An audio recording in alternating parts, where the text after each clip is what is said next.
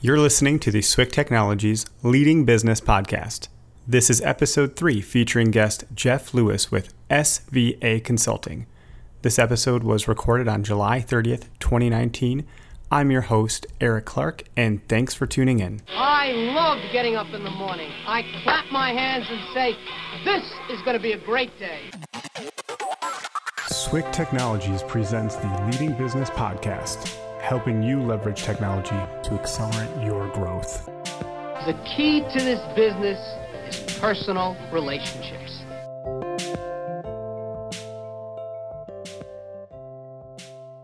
Before we get into the show and bring our guest on, we'd like to go ahead and get into the Engineered Minute. Microsoft recently announced the preview launch of Azure Dedicated Host, a new cloud service that will allow you to run your virtual machines on single-tenant physical services.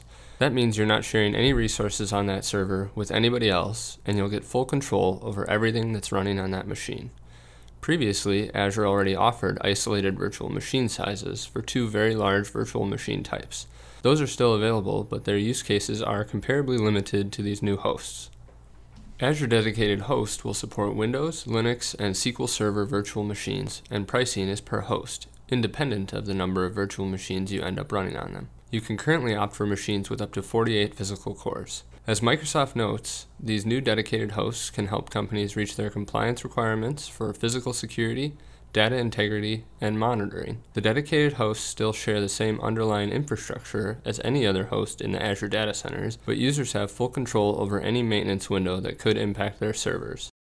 Okay, so today on the Swick Tech podcast, we have with us guest Jeff Lewis with SVA Consulting, a data solutions development manager over there. Jeff, thanks for taking time out of your busy day to guest on the show.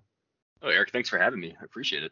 Yeah, absolutely. I'm excited to talk with you. You had given a presentation at an event in Milwaukee. I thought it was really great and eloquently done. And so as a great speaker, I thought it'd be a good idea to invite you to the podcast to talk more about your profession, what you do, what SVA does, and then we'll get into our topic, which will be data lake. Absolutely. I think it's the first time I've heard great speaker next to my name, so thank you.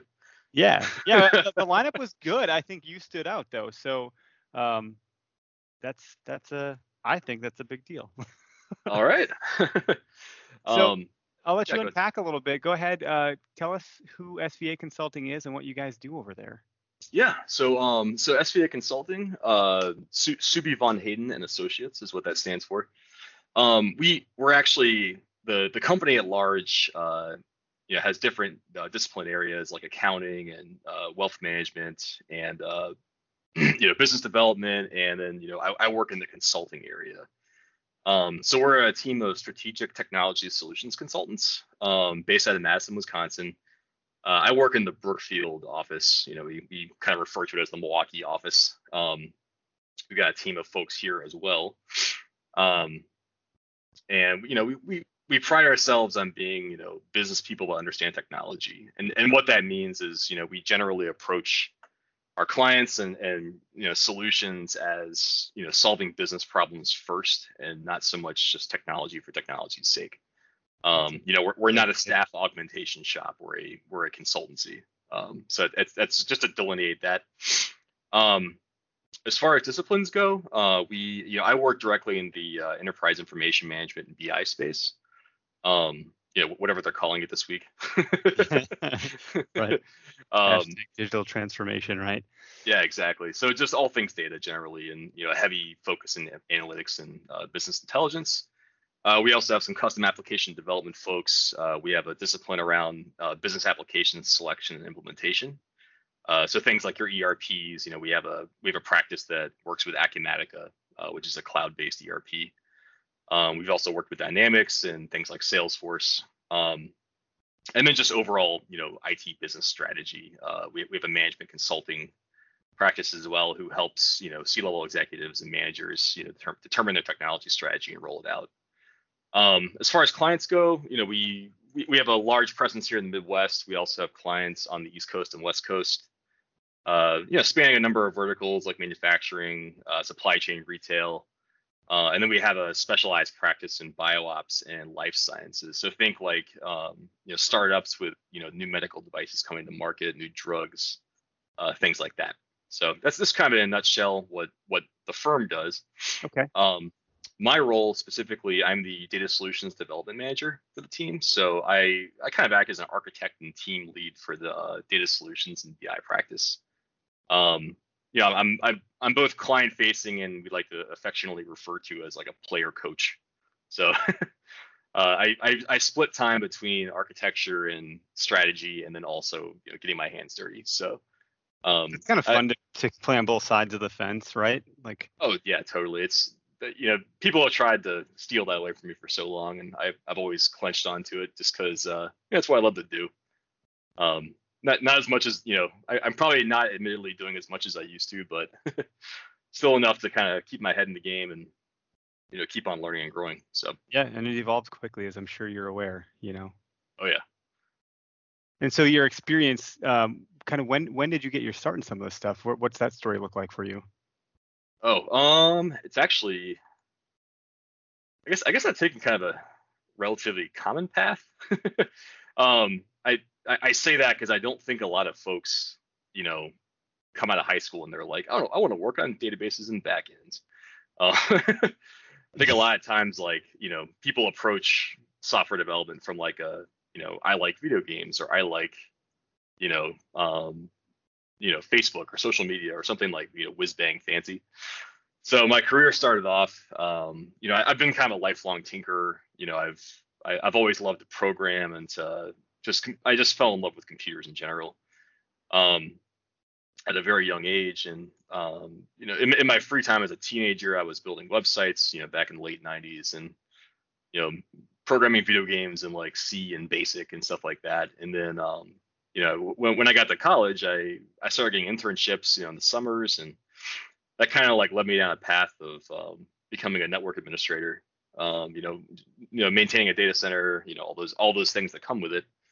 So I studied computer science at James Madison University in Virginia. Came out of there and worked for a local commercial real estate firm for a while. Just doing network administration, and I had a great boss, and he was a really good guy to learn from, and just a good guy all around. And I quickly discovered though that wasn't really my passion. Sure. So I'd always had a soft spot for like web development, staying on kind of the cutting edge of that. So I made a push into that full time. Got really good with JavaScript and ASP.NET and PHP and so on and so forth. Then I moved to the Midwest from Virginia. Got a job with SC Johnson, the company that makes Windex and Ziploc. And, yeah, they're a big name, household name. Yep, big global firm down in headquartered down in Racine, Wisconsin. I actually started working in the public affairs department, global communication, public affairs, and I was kind of like I affectionately refer to as their IT ninja. So I was shadow IT for public affairs for a while. I got to work on a lot of cool projects, got to travel a lot, and then I kind of a spot opened up in their internal IT department.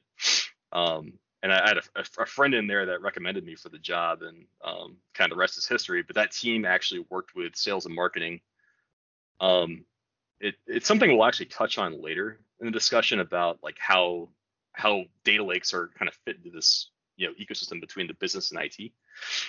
But we were a group in global information management that kind of, I don't want to say got carte blanche, but we were able to kind of operate without a lot of the same bureaucracy and control that the rest of IT had to deal with. That's interesting.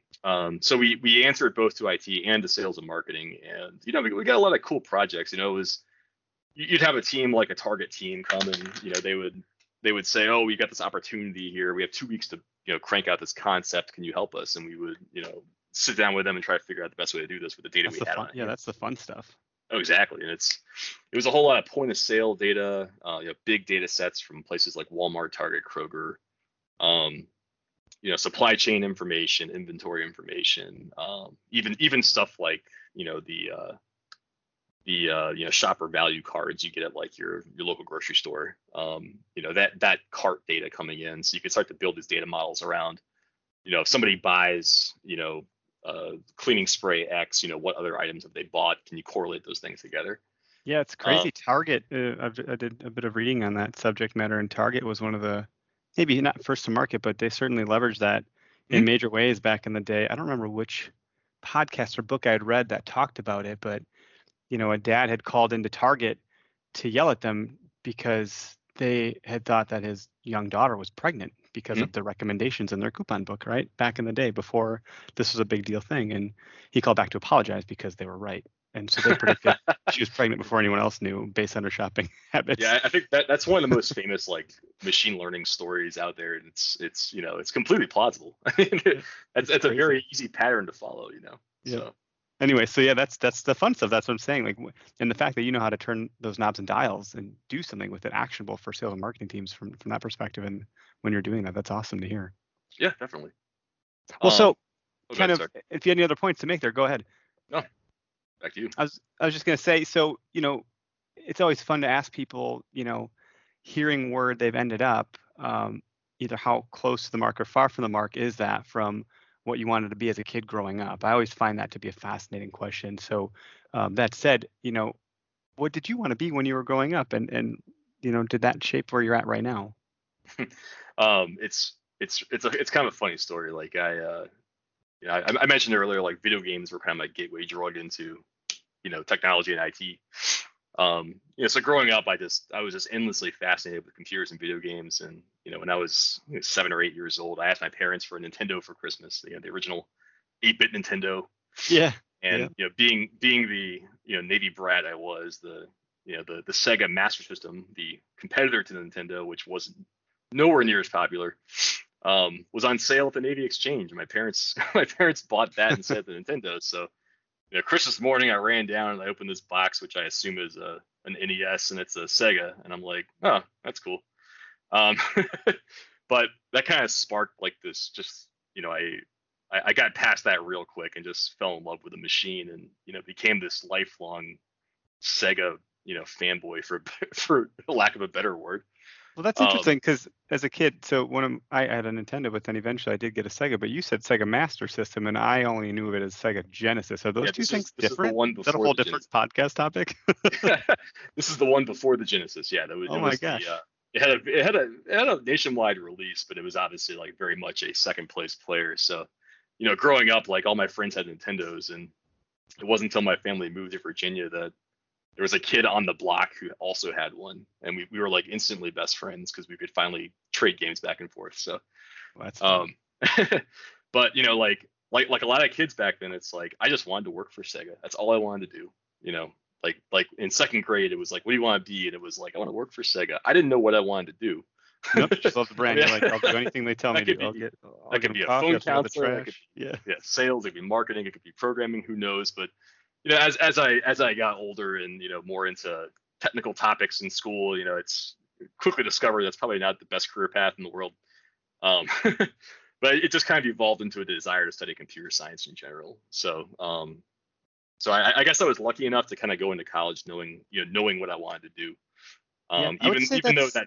Oh, good. I was gonna say that's rare in a lot of cases. There's people that are 25 years old. They still have no idea what they want to do. It's cool to hear a story like that. And I hear this story with technology quite often. Yeah. That it catches you at an early age and people just follow that path. It just pulls them right down the string into the industry. But the problem is with computer science, it's like, it's such a broad field. It's like, I knew I wanted to do computer science. I mean, I always joke, I still don't know what I want to do. Yeah. I would have never guessed I would have wound up, working on like data analytics, but I kind of fell in love with that too. So it's just an ever evolving thing. It sure is, and it's getting more and more exciting, right? And so I guess that brings us to our topic of today's show, which you kind of helped shape, which is just data lakes, right? And going through the show notes together, I think we've done a good job of taking what you had presented and at the Tech Summit in Milwaukee, a path to explain that. So maybe to start to unpack that from the get-go, maybe how would you describe what a data lake is for the layperson, and even not for the layperson? Like, I understand technology through osmosis because I'm around it, but I actually have no fundamental understanding of what's really happening. So it'd be really great to hear your description of it. Yeah, absolutely. So so a data lake, it's kind of one of those scary new buzzwords, right? I'm very sensitive to technology buzzwords because Hmm. you can make a whole career out of just flinging buzzwords around. How many times you can fit blockchain into a presentation or whatever. Um, but data lakes are a buzzword that I totally get behind the concept, and I think there's a lot of meat to it. And I think it's definitely worth looking into and considering for your business. So what a data lake is at a high level, it's really just a data repository. It's an enterprise-wide data repository that contains raw data from various sources. Think like as businesses evolve into the cloud and further into the 21st century, a lot of companies are starting to purchase SaaS applications like doing your Concur for time and expense entry and Salesforce for CRM and all these off-the-shelf applications. So one of the problems that companies are having right now is that there's just so many places where your data is living, that isn't inside your walls. Okay. So the idea of a data lake is like, let's get that information in and own it. Data ownership, in my mind, is the big story behind this one. You're there. It's not to say that like Salesforce will disappear tomorrow, but it's still peace of mind to have that, to know that you own your data. You have a pipeline into that coming into your business that you own. I mentioned raw data. That means data stored in original, unaltered, immutable form. So once you land that data, think of it like a ledger for Okay. transactional data. Like Yep. you're going to want to keep that history. And then when that data comes in, you're not just going to slap some text files in a directory. You're going to want to tag it with metadata. Where did it come from? What's the checksum of the information inside of it? Versioning information, security information. Just adding attributes to these files so that you can do intelligent things with them later. And then the way you structure all this is there's different like layers or zones, whatever you want to call it, but that raw layer is kind of that data at rest. It comes in, it lands, you own it, it's in your data lake. That's the raw layer. It's in its original format. And that includes relational data and like non-relational data, like it could be backup files or audio files or video files. There's also kind of like a loading dock speed layer, we call it, Okay. where you might have data streaming in. You might be like batching it up. You might have like a fast, think like Twitter data coming in, like It's like a every fire couple hose. seconds. Yeah. Yeah, exactly. So you may want to batch that up for a little bit and then plop it into your data lake, once you've reached a certain, megabyte size or once a certain amount of time has passed. And then there's a concept of like a curated layer. So downstream from your raw layer, you may want to take that data, cleanse it, transform it, aggregate it, shape it into a usable form, and then put it downstream in a layer that can be consumed better by like a data warehouse or reporting or things of that nature.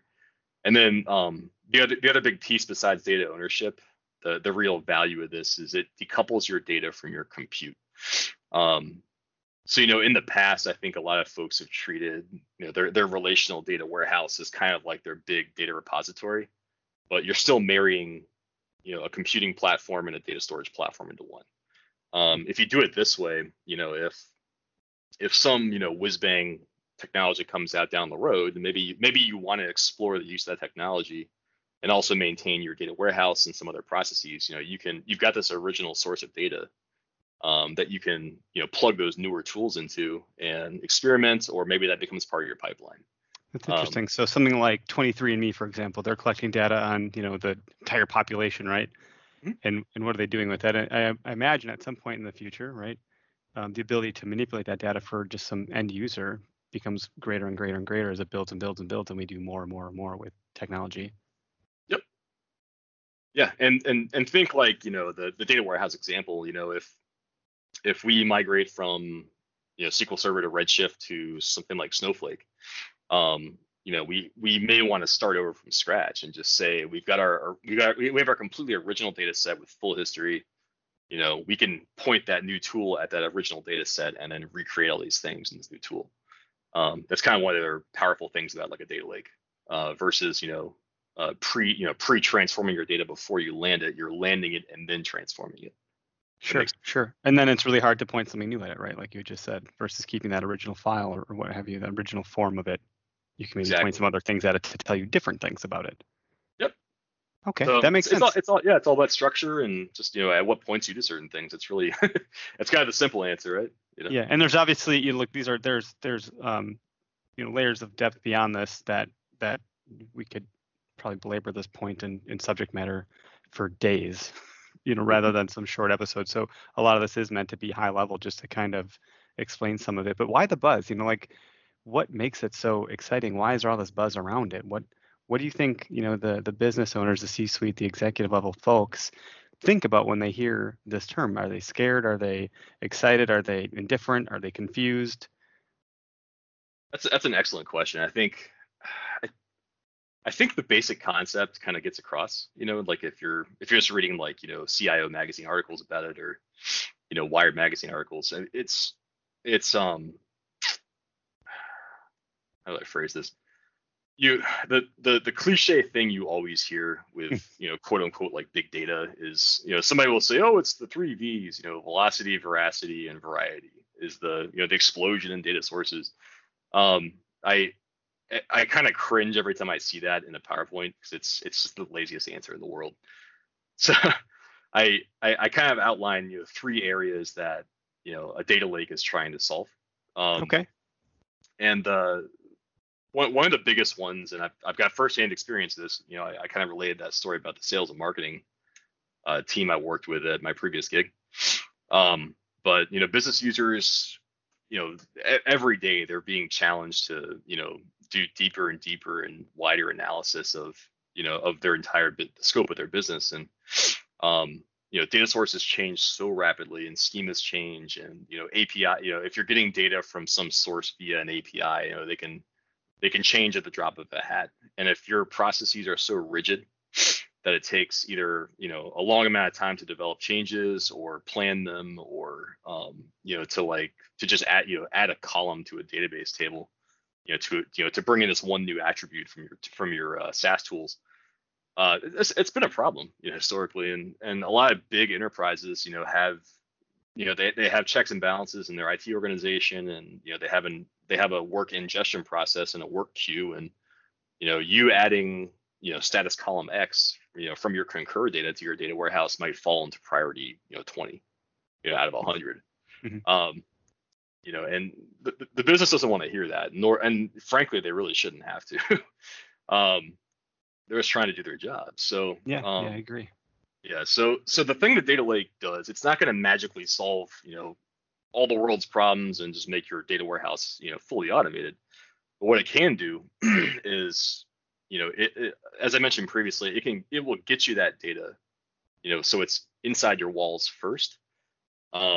So that maybe, hypothetically, if you're a business analyst who's asking for this new column or, this new piece of data, just needs access to it to be able to research a few things, like, you can give them access to that raw area so that they can run their own analysis. It might buy you the IT organization some time to work that into your relational data warehouse, but also have this separate stream where they can experiment, they can perform research, and they might be being asked to build a report that's a one-time use for a week. And that's totally fine for them to go with the raw data if they know what they're looking at. While you kind of build that into your traditional processes. So it gives you a little flexibility there. Take some of the burden off the, get it done now mentality. Yeah. The second point is, anyone who's worked in a big enterprise, or even frankly a small enterprise, departmental silos are a thing, right? Some places hoard their data, for better or worse. Maybe they don't know how to get it out of their systems. Maybe they, think it's a strategic advantage to not letting anyone else see it. Data lakes, the spirit of them is kind of democratized that a little bit. So it doesn't mean that you have, no controls and no security in place. That's certainly top of mind. You're going to want to make sure you secure your PII, and then any other, sensitive information, to just the parties that need to know. But, being able to place, the bulk of your data in this data lake, maybe sales keep some things secure, but they can share like an aggregate or like an obfuscated view of their information, so that the marketing department or maybe the procurement can like tap into that data if they want to experiment with it and see if they can blend their data together, find new KPIs, new analytics to work with. Sure. The sales and marketing example is the classic one. It's just Yep. There's a lot of interplay there between those two departments, and the more you can share, the better. And then the third point is one of the big game changers was simply just the cost of storing data and scaling it in the cloud. So for example, like if you wanted to store a terabyte of data in Amazon Simple Storage Service or S3, it's going to run you, I mean, just to store that data in like the top tier performance wise, it's going to cost you about $25 a month. Compare that to running a server or running a giant like hypervisor with VMs and a storage array and maintaining a SAN. It becomes very attractive to look at these cloud options for what's called object storage. Little bit different than file storage. So it's kind of an important point to bring up. So No, thank you. That's good. I'm glad you're doing that. I have a Yeah. very limited knowledge of it. So, I hope that anyone else tuning into this and listening, if they're trying to learn something, this is a good point.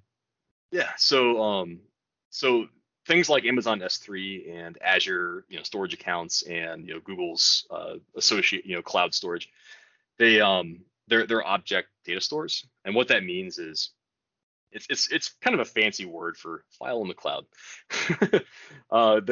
They're not stored in what's referred to as like block storage. So if you have a server like a Windows or Linux server and you've got hard drives in that server or SAN, you've got a block level store. And what that's really meant for is it's tuned for running an operating system, for running a database, things of that nature. An object store in the cloud is more, it's kind of tuned and built around the idea that I'm just storing files out there, and they're not being used by the operating system or as part of a database engine.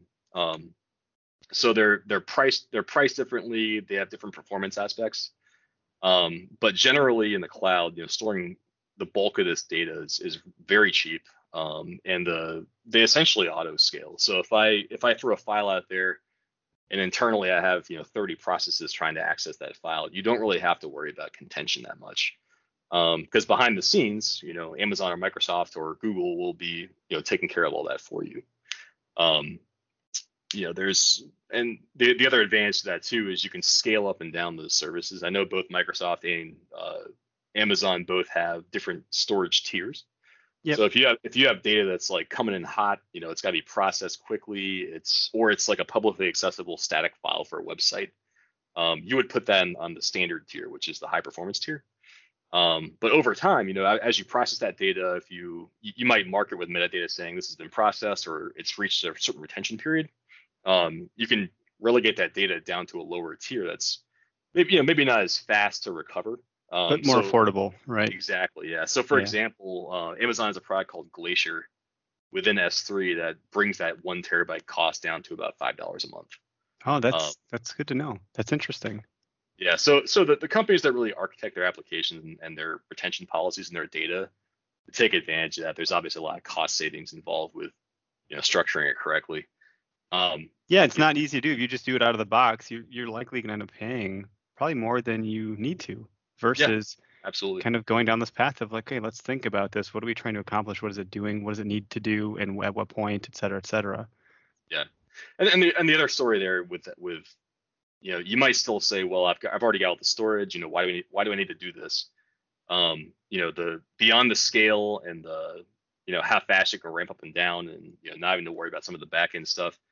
You can enable things like cross-region replication like automatically. So every time something hits my storage bucket, I can ship it out to Shanghai if I want to as a backup, or to the West Coast.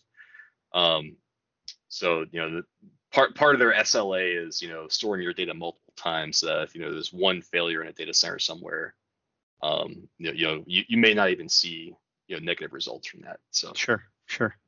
And so you kind of touched on a couple different platforms. It sounds like there's some major players: AWS, Azure, which is Microsoft's product, and then Google Cloud. AWS being Amazon's product, which I think most consumers seem to know about because they do a good job of advertising to the public during the Super Bowl. But is that those are probably the big three, right? And maybe there's others on the Mhm. kind of fringes, but different. I would assume different.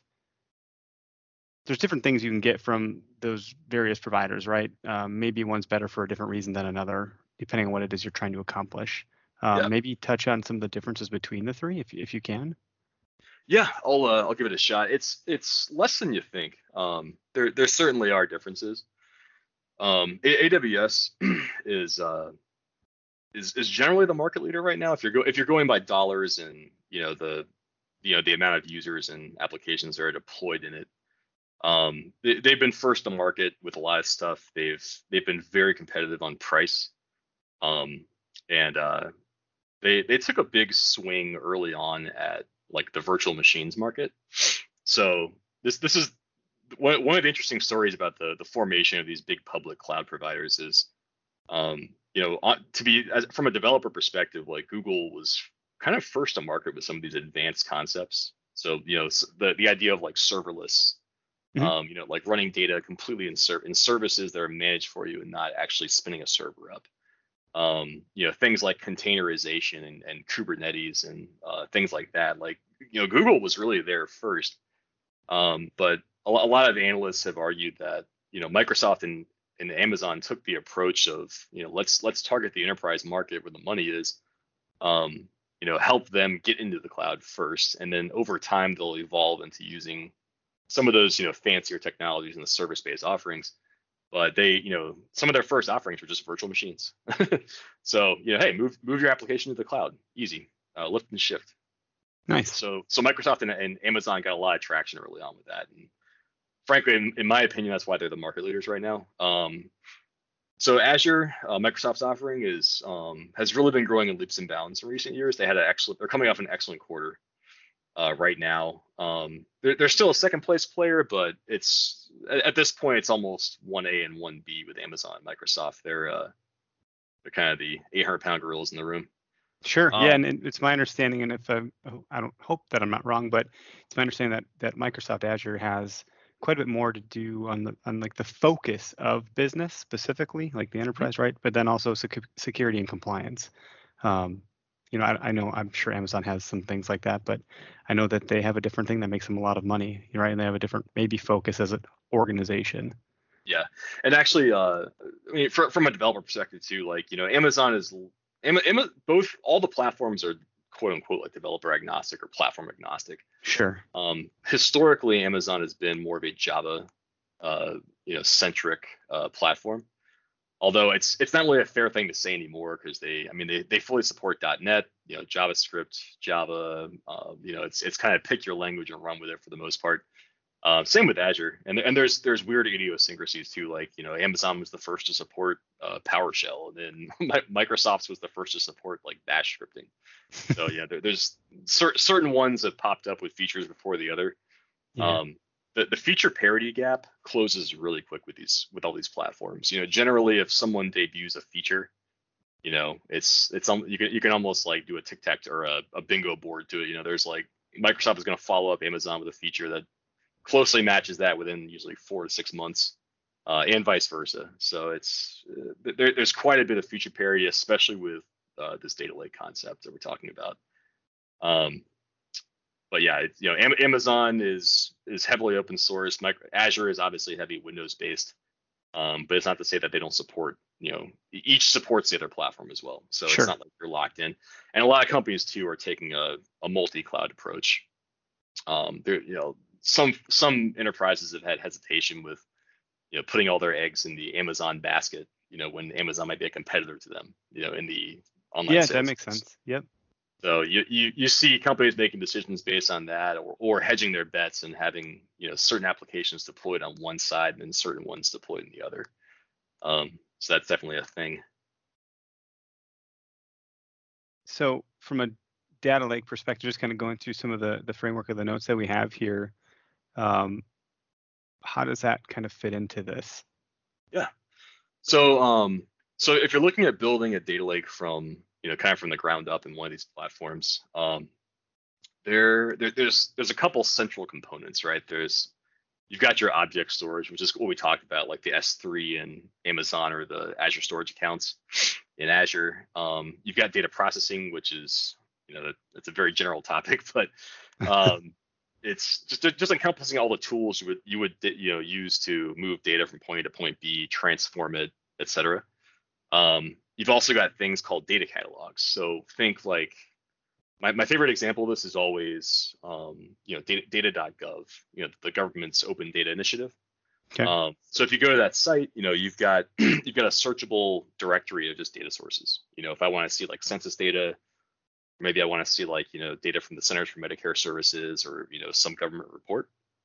If they publish it, it's on there, and you like click on my census data, I might see like, oh, this this is maintained by so and so organization. The last time it was updated was this. Here's some sample data. Here's my endpoints that connect to it. Et cetera, and some stats about it. Maybe folks like make a comment and say, hey, this is really useful for X, Y, Z. That's kind of a data catalog. It's just exactly what it says. As data comes in, you're going to have an application that's going to kind of parse that data out. Run some stats on it.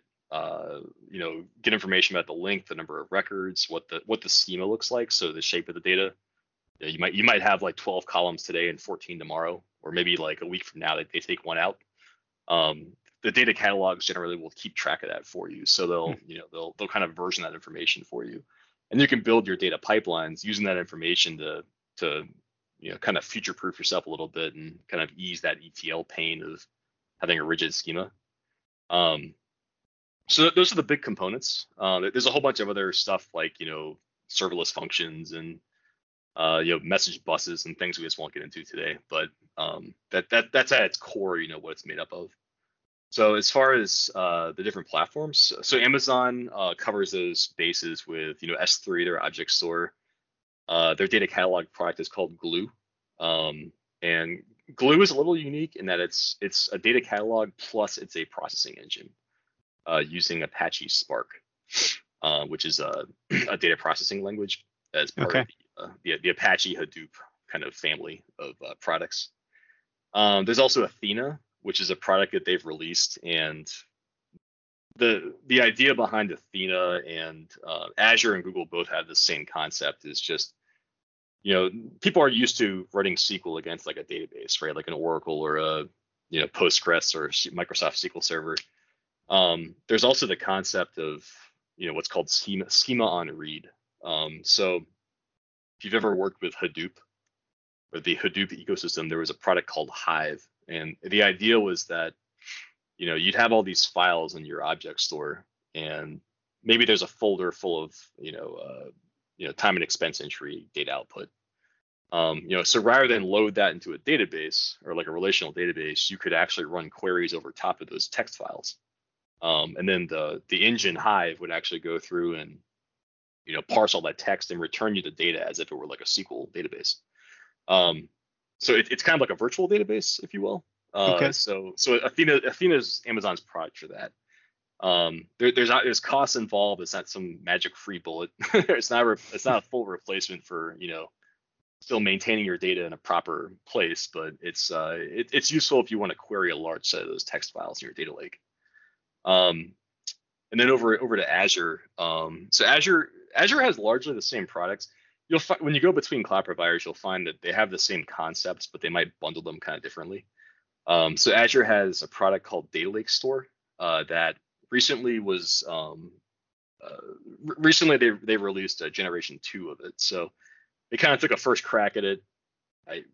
I don't think it was selling like gangbusters. So they came back and they fixed a lot of the problems with the first gen product, and they've released this new one that sits on top of Azure Blob Storage, which is kind of like Azure's version of S3. Okay. But Data Lake Store gives you some other benefits, like it allows you to structure your data in like a folder structure. It allows you to use tools like Azure Data Lake Analytics to do that same kind of schema on read, querying against it with familiar SQL, but you're querying on top of like raw text files. Azure is heavily invested in a company called Databricks, So I mentioned earlier Apache Spark as a processing, engine. Databricks was a startup founded by one of the principal architects of Spark at Apache. And they've partnered with Microsoft to kind of release this platform that's really meant for like data science, but also useful as a ETL mechanism. Microsoft's own platform called Azure Data Factory is if you're familiar with Microsoft SQL Server integration services, kind of that visual, data pipeline building with nodes and links. Yep. Azure Data Factory kind of fulfills that need of like, I've got data sources, I've got transformations, I might have like, deriving some columns from computations and then putting it somewhere. That's Azure Data Factory. And then they have a product called Azure Data Catalog, which does exactly what it says. I'll always credit Microsoft for giving their products names that make sense. Sometimes, yeah. And then over to the Google side, Google has a great product called BigQuery, which is exactly what it says. It's a very large, online data warehouse that you can run, SQL queries against. It scales to any size. You essentially pay per query based on how much data is processed and read. And then they have products like Dataproc, Dataflow, and Data Lab that kind of fulfill a lot of the same roles that the Azure and AWS corresponding products do. So sure. And you covered that really, really well. Thank you. It's clear you know what you're talking about. It's clear that you have by these companies, I promise. Yeah, I think we did a good job of being agnostic. I don't think we gave anybody any more credit than another one. But different, solutions have different reasons to try them out. Like there's not one that's going to be. And you said some people have a multi-cloud strategy, right? They're doing a little bit of both. It just kind of depends. Absolutely. So I guess this might be an obvious question, right? But nonetheless, there's some folks that still, aren't sure about the cloud in general, right? They still want some things on premise. Some things still make sense to keep on premise for various reasons. Some people have concerns around security or just functionality and what you can actually do. Are there any benefits or cautions, to moving to the cloud? Yeah, absolutely. So, the textbook things you'll keep hearing over and over are like agility, elasticity, scalability. Like it's just all the brochure stuff you're going to hear. You'll hear CapEx versus OpEx a lot. So, moving your capital expenditures to operational expenditures. For full disclosure, I am not an accountant. Good to go. Me neither. Far from it. But I mean, at a simple level, why would you want, why is OpEx potentially better than CapEx? I mean, the answer is it's not better in every case, but, think about, the cost of entry to, building a solution. If you've built out your data center, staff it, rack it, set it up, power it, et cetera, you are dealing with a large upfront cost. That's, a capital expenditure, and it's, it has to be amortized and depreciated.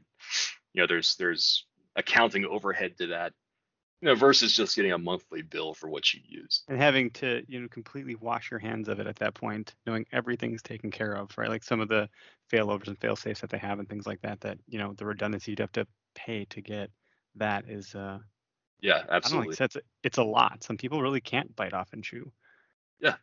It's, it's especially attractive for startup companies. But I think, for obvious reasons, right? You'd like, we would rather, fund, 2 years of AWS for $1 million versus, spend $1.5 million to, build internal infrastructure that will be obsolete in 3 years. Yep. You don't have to worry about those things if you go to the cloud. That being said, it's certainly not, a case where, if you're an established enterprise with a data center investment, I generally, no one's going to recommend that you just jump ship and move to the cloud. It absolutely requires you to architect for the cloud.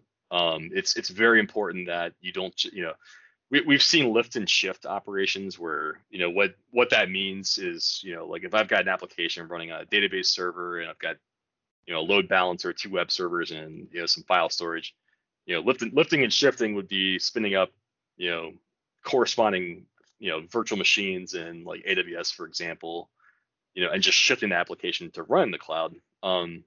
We've seen that successfully executed 1 million times. And, sometimes that's kind of like an intermediary step to getting into the cloud, but it's not going to be cheaper in almost every case.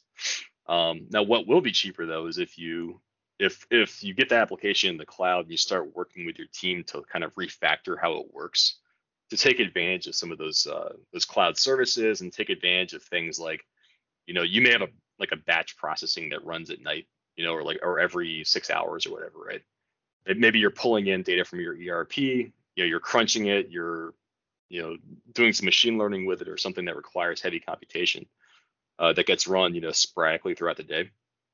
The pattern for that in the cloud is versus having the server up 24/7 and paying for it. You would have automated scripts that would spin a server up at a certain time, or when an event occurs, take its data in, do its processing, produce a result, and then spin down. Yep. So you're literally paying for the time that you need it. You're not paying for any other time. So yeah, all the major providers have that tooling in place where you can automate those things. So just thinking about things a little bit differently. A lot of folks too who complain the cloud's expensive. You also have to figure out holistically, like, what is a data center costing you, right? Right. So they aren't free to power. They aren't free to cool and run AC on. I mean, heck, I have a large home computer that I keep on 24/7. I mean, that costs me $15 a month just in power alone. And these rack mount servers are running 3, 4, 10 times that power draw. So not all companies own their space. So you may be renting racks or having a co-location.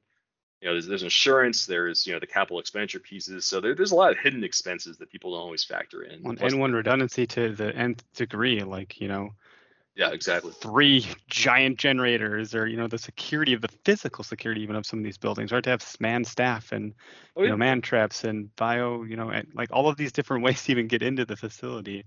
In some cases, I think like some of the gov data centers have rockets on them, right? Just in case. So it's interesting. Yeah, the beyond just the cost comparison, which is certainly top of mind with most businesses, what you really gain, if you push in that direction of saying, like, we're going to be more agile, we want to be more elastic, we want to be able to scale to demand easier.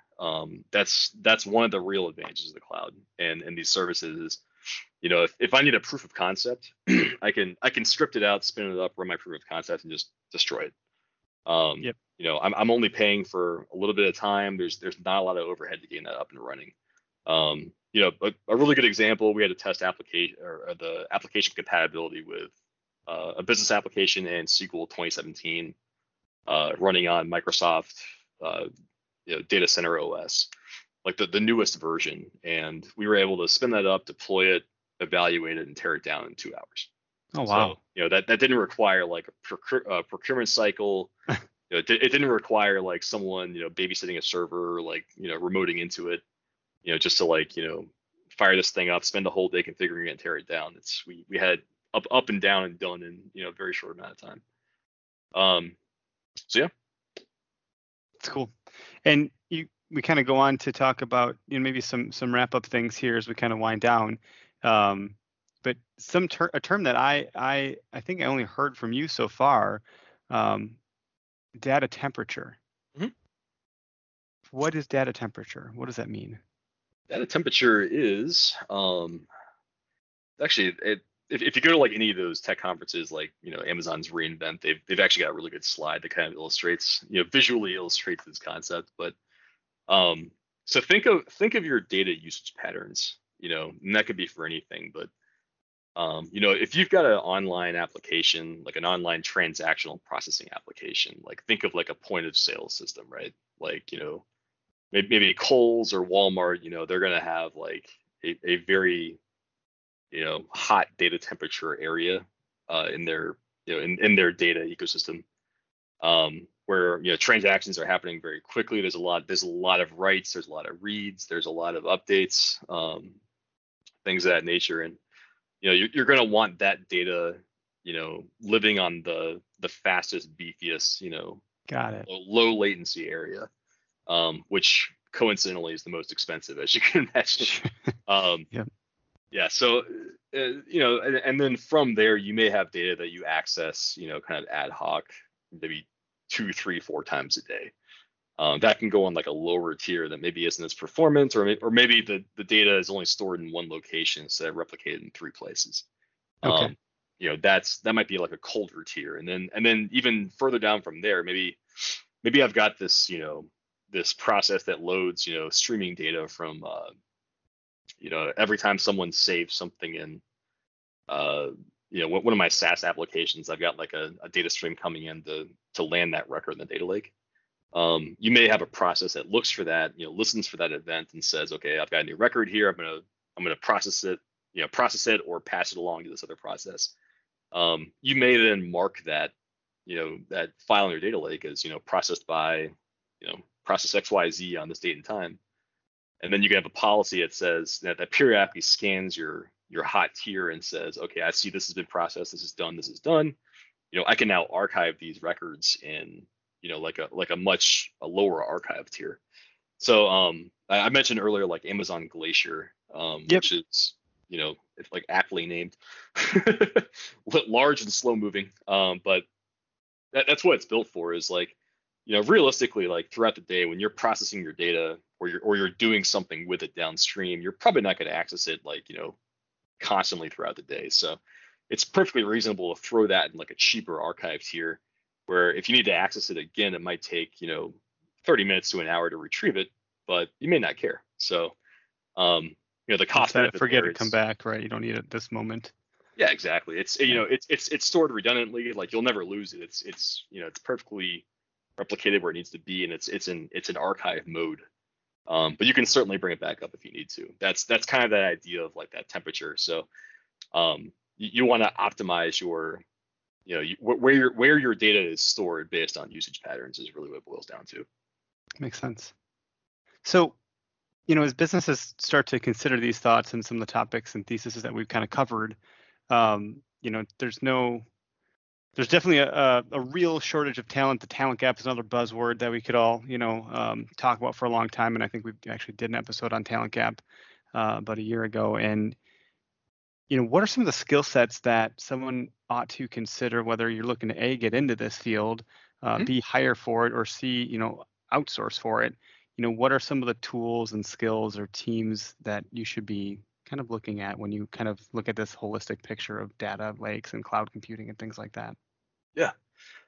So the good news with this stuff is that a lot of the existing skill sets that, your teams probably already have are very applicable to this. Things like, just the SQL language in general, be it whatever flavor or, ANSI compliant SQL. SQL is still like the skill you want to have. If somebody knows how to wrangle data, picking up these other tools is not that difficult if you understand the concepts. Okay. Things like C# and Java, those classic object-oriented languages are still, across, each cloud platform are still very much like tier 1, languages. Your team should know, or at least have someone who can execute on. JavaScript is still very prevalent. Classic things like PowerShell, Bash scripting, just like OS level scripting, is still very important. A lot of we talked about automation a lot, like spinning up and spinning down, and doing a lot of these automation tasks. They're still largely powered by classic shell scripting. So those are still very much tier 1 skills to have. Some of the things that generally your team should start looking into. Some of the serverless quote unquote tech. I mean, the running gag, it's still a server. It's not your server. Yeah, makes sense. But things like Azure has serverless functions. Amazon has a product called Lambda. But the idea is, you write code to a specification around a framework and you just deploy the code. So what happens then is like your code might sit out in the cloud and it's only going to respond to events, or a timer, or be triggered by some process. You're not paying for an application server. You're only paying for when that code runs. Per execution based on the amount of RAM like you allocate to it, for instance. So the prime use case for those types of tools are as kind of like the glue between your services. So if you've got if you think about like this data pipeline and you've got all these microservices, quote unquote, running each stage of the data pipeline, you might use those serverless bits of code as kind of the glue that binds it all together. Not to be confused with AWS Glue. Good name. I kind of wish they didn't name it like that, but yeah. That's interesting. And so, a couple other items too, though. But the Apache Spark platform, as using it for ETL purposes, is becoming a big player in that space. And along with that goes Python and Scala languages. So Spark was built on Scala, but has a heavy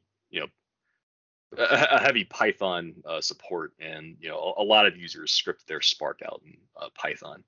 Python's kind of become the Swiss Army knife language of the cloud data space, for better or worse. So it's that I've heard of a lot, and I know no languages. I know at some point in time I think I used to know PHP and HTML and CSS in the web field, but beyond that, Python's one that I hear a lot of the folks that are under our roof talk about from a DevOps perspective. Yeah, it's a very useful language. It's actually fairly easy to pick up. If you're familiar with object-oriented programming or really any kind of programming, you'll be able to hop into a Python tutorial and get up to speed pretty quick. Couple of really good books. There's an excellent book on Amazon you can get called the Learning Python the Hard Way. What the author means by that is he's going to give you a quick rundown of a topic and then have you go actually experiment with it. That's the best way to learn. Exactly. Yeah. So it's an excellent book. Go pick it up. He is also not paying me to say that. So hey, that's good. That's just an excellent book. So yeah. And then kind of rounding out, you mentioned DevOps. DevOps is more than a buzzword. It's an important skill to have in your team. It's an important team to form, in your enterprise. But having folks that are familiar with the monitoring aspects of this data pipeline and making sure that, if you get a bad file in, what's the process for handling that? Having a ticketing system, having source control and continuous integration. There's kind of a crawl, walk, run aspect to having a full on deployment pipeline and all these fancy buzzwords, but there are important things to work toward, and kind of step one is making sure that your code is in source control. So that your team is aligned, so that when you're building all the stuff out, you're not losing track of things, and you've got a record of what you built. So. That's great. I think you've covered the topic really, really well. Thank you. I'm not surprised because I've witnessed you do it once before. So it's really nice to be engaged in a dialogue rather than just a presentation. So I really appreciate you taking time. How do people get in touch with you if you want them to, or how do they get to SVA? What's some good ways for them to get in touch? Yeah, you can find me on LinkedIn. If you search for Jeffrey Lewis from Milwaukee or SVA in there, I'm sure you'll find me. Kind of a common name. There actually was a group for all the Jeff Lewises on Facebook a couple of years ago. That's kind of funny. It was great. There were 680 of us. Holy cow. I'm admittedly not a huge Twitter user, but if you search around the social media tools, I usually use Jeff H. Lewis as my my @ name. If you want, and for my firm SVA, if you just go to consulting.sva.com or just Google us, you'll find our corporate presence. But yeah, we always love to discuss this stuff, and feel free to reach out if you have a question on this podcast or any question in general. Yeah, thanks again for taking time out of your day. It's really appreciated, and hopefully we added some value for the listeners. Excellent. Eric, thanks for having me. I appreciate it.